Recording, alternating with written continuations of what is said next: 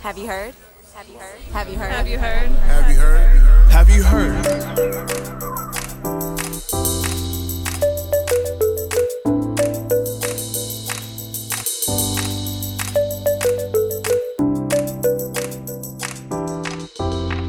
Welcome to Have You Heard? I'm Jennifer Berkshire. And I'm Jack Schneider.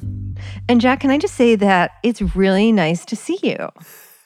I mean, I do feel the same way, but this is my 5th hour on Zoom today. So seeing you with the computer as an intermediary is not a high point for me right now. You are not catching me at my best. That was very delicately put. So we went back and forth about what a good topic for this episode would be. We had all sorts of great stuff in the hopper ready to go. I interviewed somebody about fracking and how fracking turns out to be really bad for school district finances. We did a great sit down with a colleague of Jack's about special ed, and suddenly all the stuff that we had done felt really irrelevant.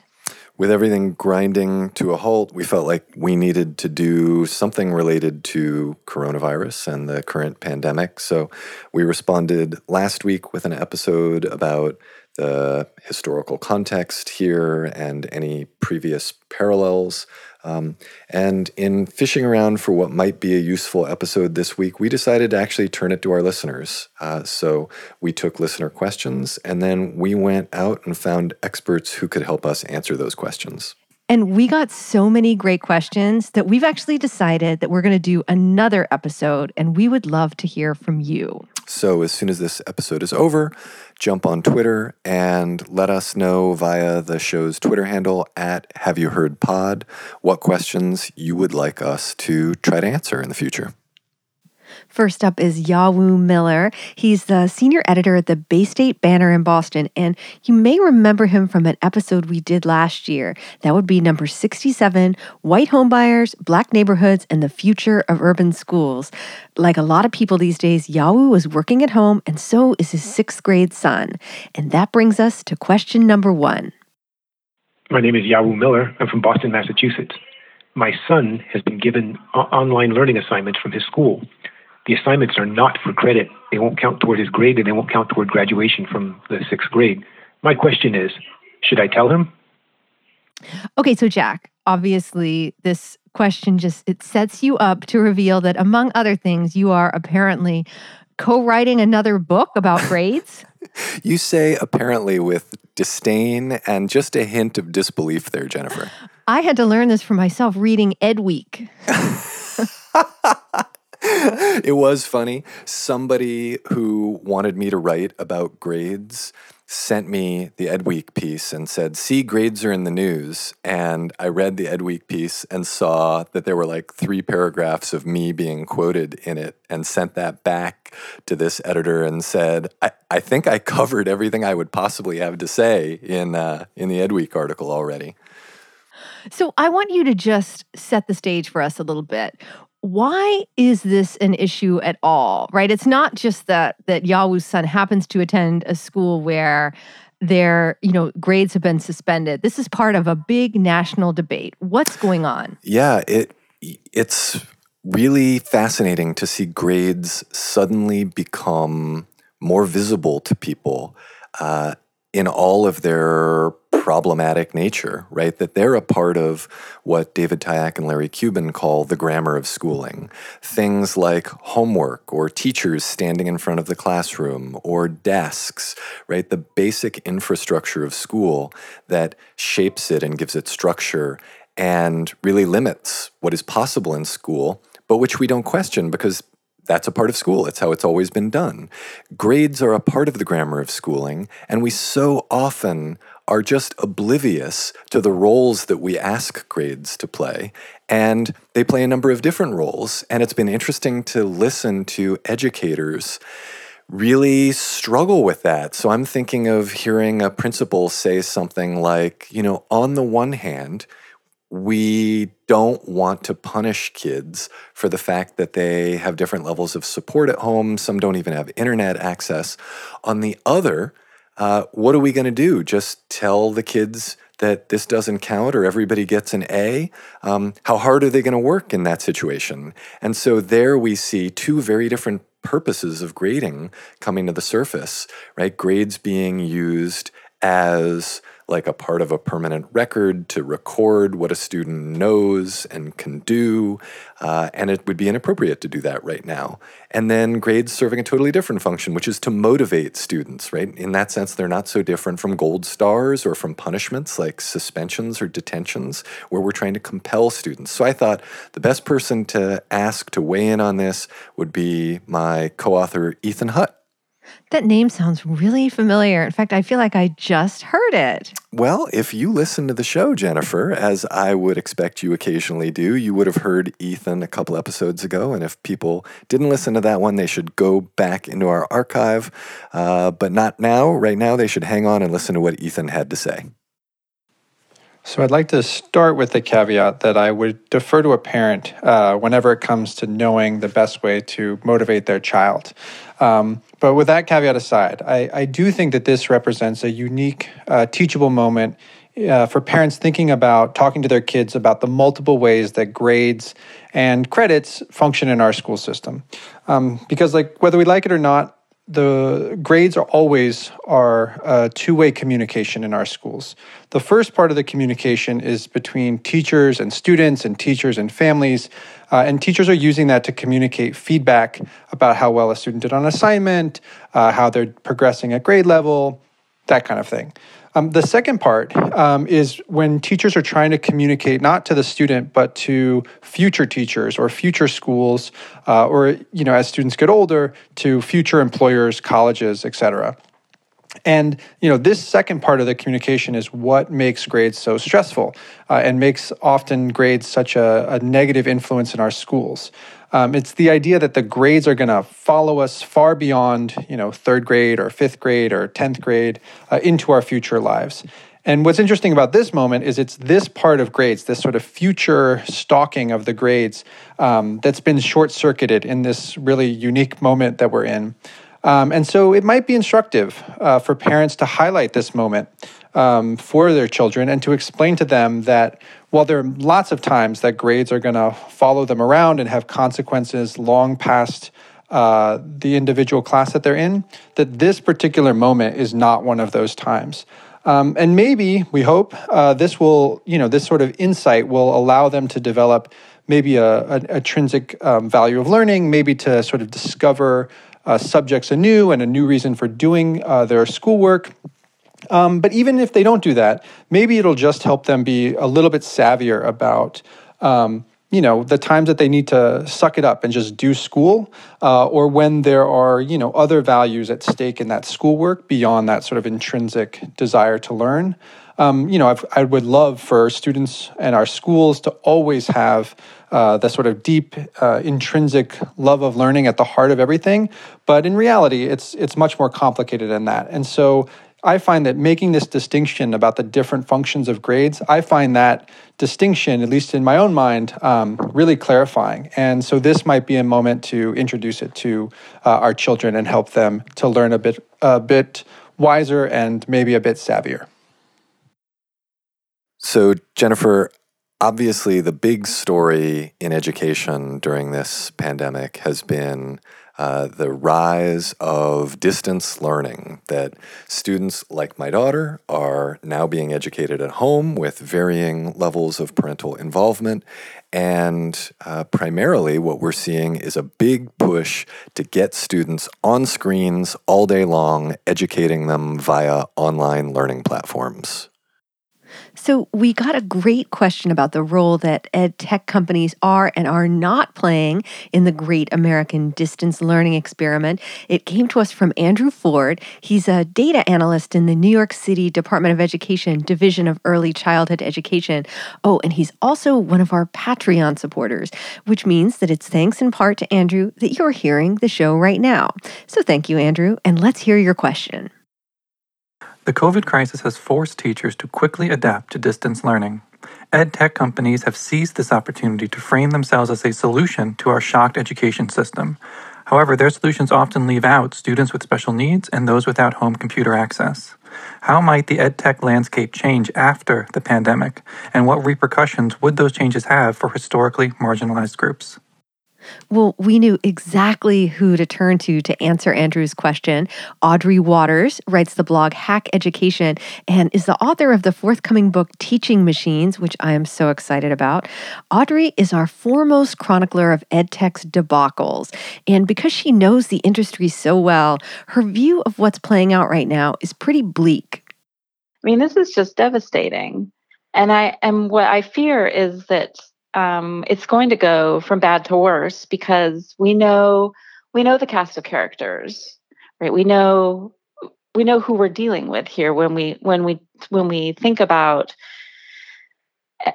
what the EdTech industry and education reformers who work closely with EdTech, and we know their track record, the promises they've made and promises they've broken, and so there's really just not an upside to any of this. It's deeply tragic. Take, for example, Zoom, which is everywhere right now. As Audrey points out, Zoom was designed for a very particular purpose, and that wasn't a platform for moving school online.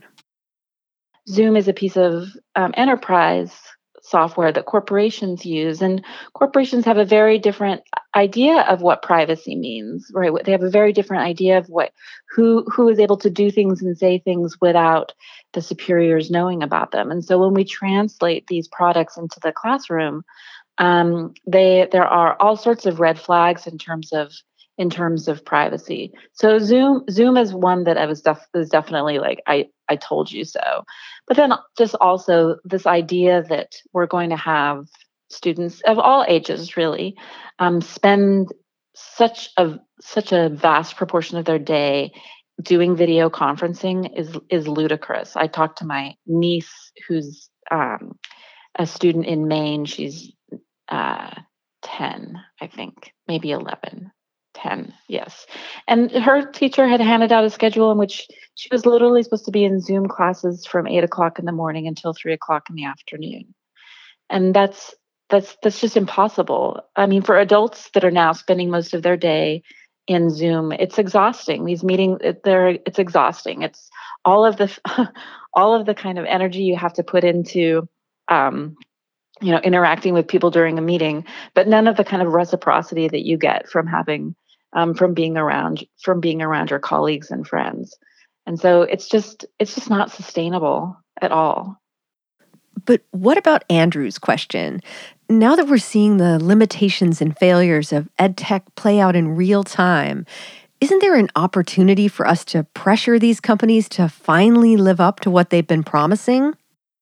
I think if I were to put on sort of my rosiest glasses here, that is likely to be one of the major outcomes, is that we've been hearing for so long that education technology is the silver bullet. It's going to be the thing that helps students move more efficiently and more effectively through the course material.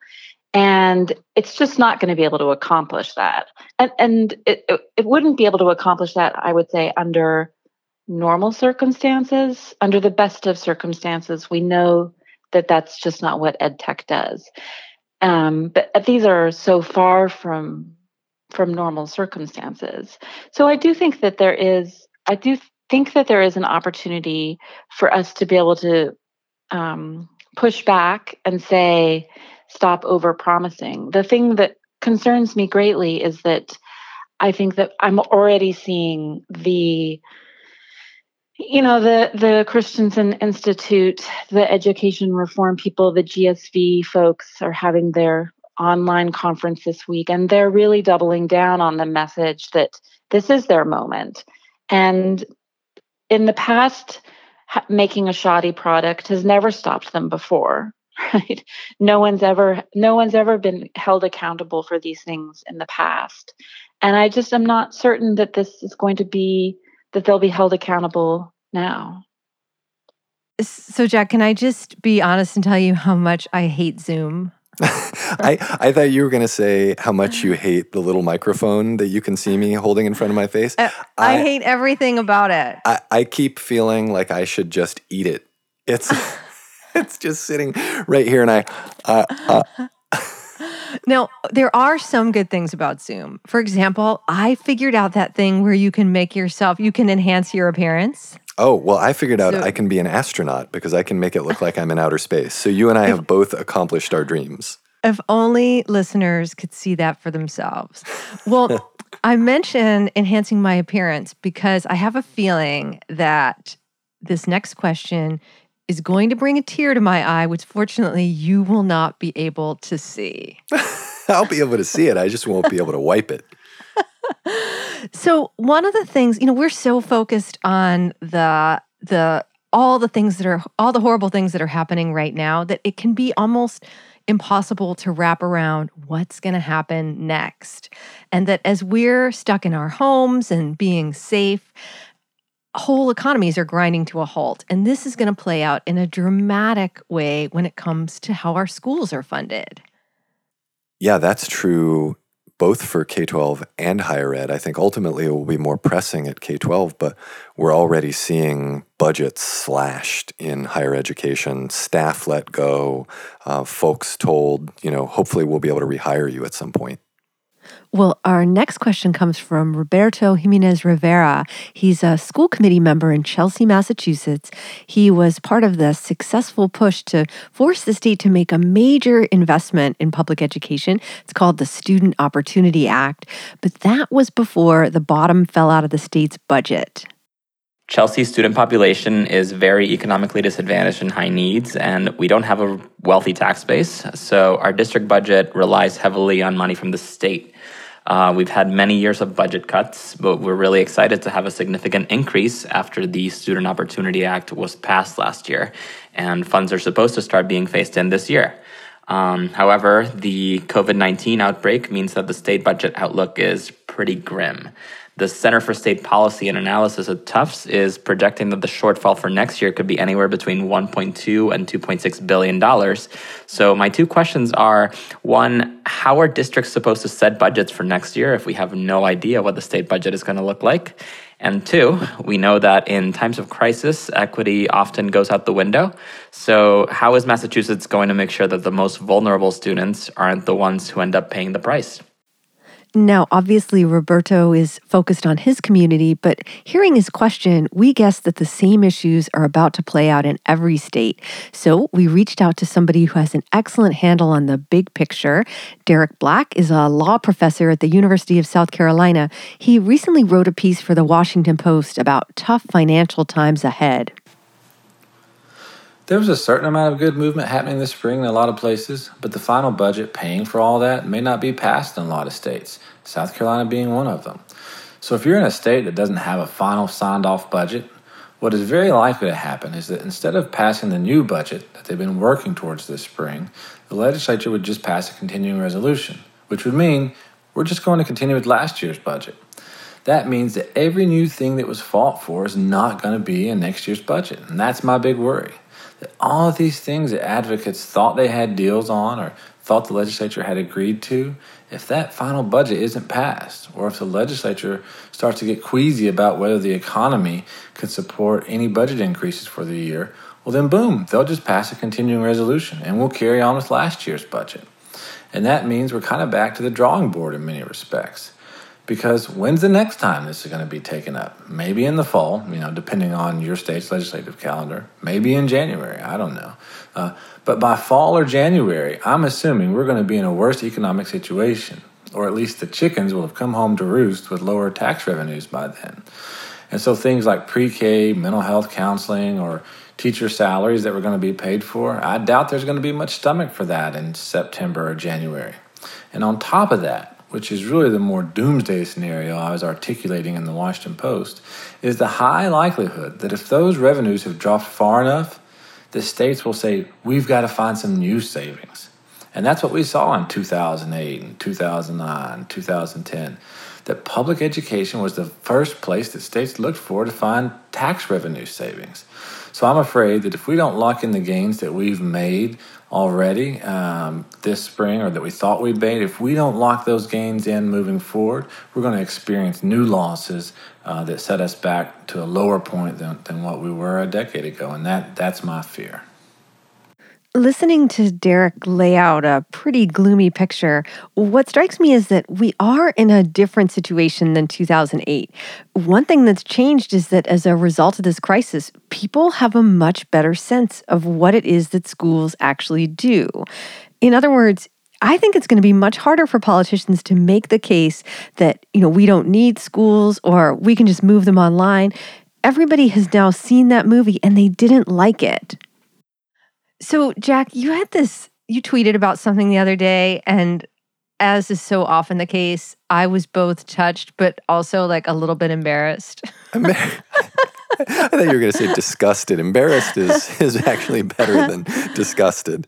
Well, you mentioned earlier that that your daughter is home, right? That she's sort of homeschooling, and that this involves, various degrees of distance learning. And you mentioned something about her referring to her classmates as a family. Yeah. And I thought, oh, wow, that's so magical. And I think that really touches on what's so hard right now, both for kids, but also for teachers who suddenly are having to try to build a connection with their students, over an internet connection. That is when their students have an internet connection. Absolutely. And it's, I think, raising questions about, or at least awareness about the role that a teacher plays in a student's life that goes well beyond filling that student up with content knowledge that might be measured by an end-of-year standardized assessment. That our best teachers help students make sense of their lives. They are constant presences for students. They are friends, role models, allies, and in some cases, gurus. Well, we got a great question to that effect. It comes from Moses Rifkin. He's a high school science teacher in Seattle, and regular listeners may remember him from a few episodes back. Moses made an appearance in our 60 Seconds of Sunshine feature, and these days he's teaching remotely like everybody and trying to figure out how to make it work. I've been thinking a lot about compassion and connection, and I am curious as to how teachers are doing that with their students through remote learning, not just in informal moments at the start or end of class, but actually curricularly, like building it into their class. I'm guessing that teachers out there will know exactly what Moses is talking about. But as I listened to him, it occurred to me that I happen to know somebody who seems to be doing a pretty good job figuring out this whole issue of how to build connections with students in these crazy times. My name is Gretchen Conley. I am a first grade teacher in Southern Illinois in a very rural school, which teaches pre-K through 8th grade. We have about 230 students, and I'm also Jennifer's sister. As Gretchen has been telling me about her new life as a virtual teacher, what's so impressed me is how she keeps adjusting. When one thing doesn't work, she tries something else. For example, the first tech platform she used was really glitchy, so she ended up setting up a closed Facebook group for her students and their families. It just seems to keep evolving.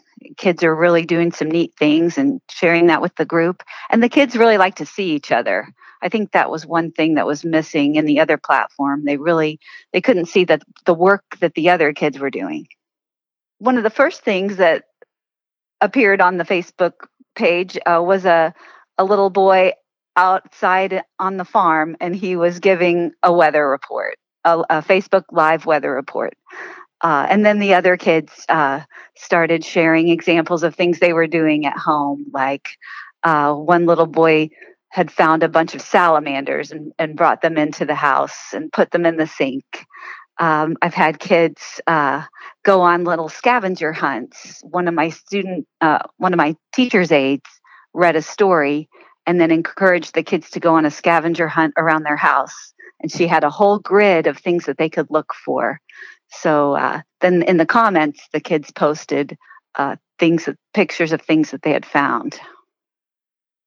Gretchen, it sounds like you're saying that to establish the kinds of connections with your students that Moses was asking about, you've also had to build stronger connections with their families. That's right. I think the families are looking for that school-home connection to stay strong right now. A lot of the parents are very uncertain. If you just kind of ask open-ended questions to your families to kind of see what they need, if you can get a hold of them, send them messages and just ask how it's going, and then you can kind of find out what they need.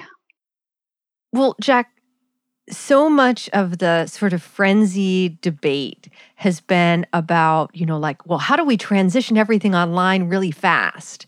And, how do we cram as much stuff into kids as possible? You heard that example that Audrey gave about her niece in Maine who's doing Zoom conferencing from like 8:30 to 3 in the morning. Perfect. I'm sorry, 3 in the afternoon. It's developmentally appropriate, I think. That's what the psych literature is telling me. Well, our next question gets at something much bigger. Hi, my name is Ryan Heisinger, and I'm a high school English teacher in Newark, New Jersey. My question is, what can we reasonably expect kids to remember from this period of time, and how do we want them to remember the role that school played in their lives during this time? So just a moment ago, I referred to all of the different roles that teachers can play in students' lives, including gurus, and I thought, let's turn to a former teacher of mine, Tom Lysat, who may have some wisdom here about helping young people make sense of this situation and helping adults who care about those young people support kids and young adults as they're going through this. Well, I think, first of all, adults are getting a timeout to learn how to come back and play well with others, because we haven't done a very good job for the youth today in creating this world. But I think youth are getting a recess. So much of their life has been controlled by adults. They often feel acted upon as opposed to being agents of their own reality. But now you're in charge, youth. So now what can you do or create? Focusing is difficult. Focusing is a challenge, especially in a distracting society like we're in. But focus allows light to cut steel. It allows steam to move a locomotive. So it's important to pay attention to what we're paying attention to these days. And what's our intention with what we're paying attention to? As opposed to what are we allowing ourselves to be occupied or distracted by? What are we giving our intention to? Because human beings are humans by the act of willing, not by what you wish.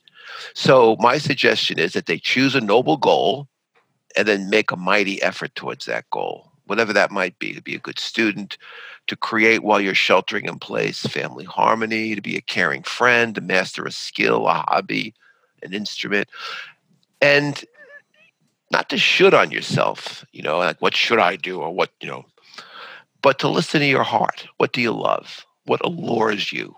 What have you always wanted to devote time to? Time that now you have. How can you use it? Not to simply distract or amuse.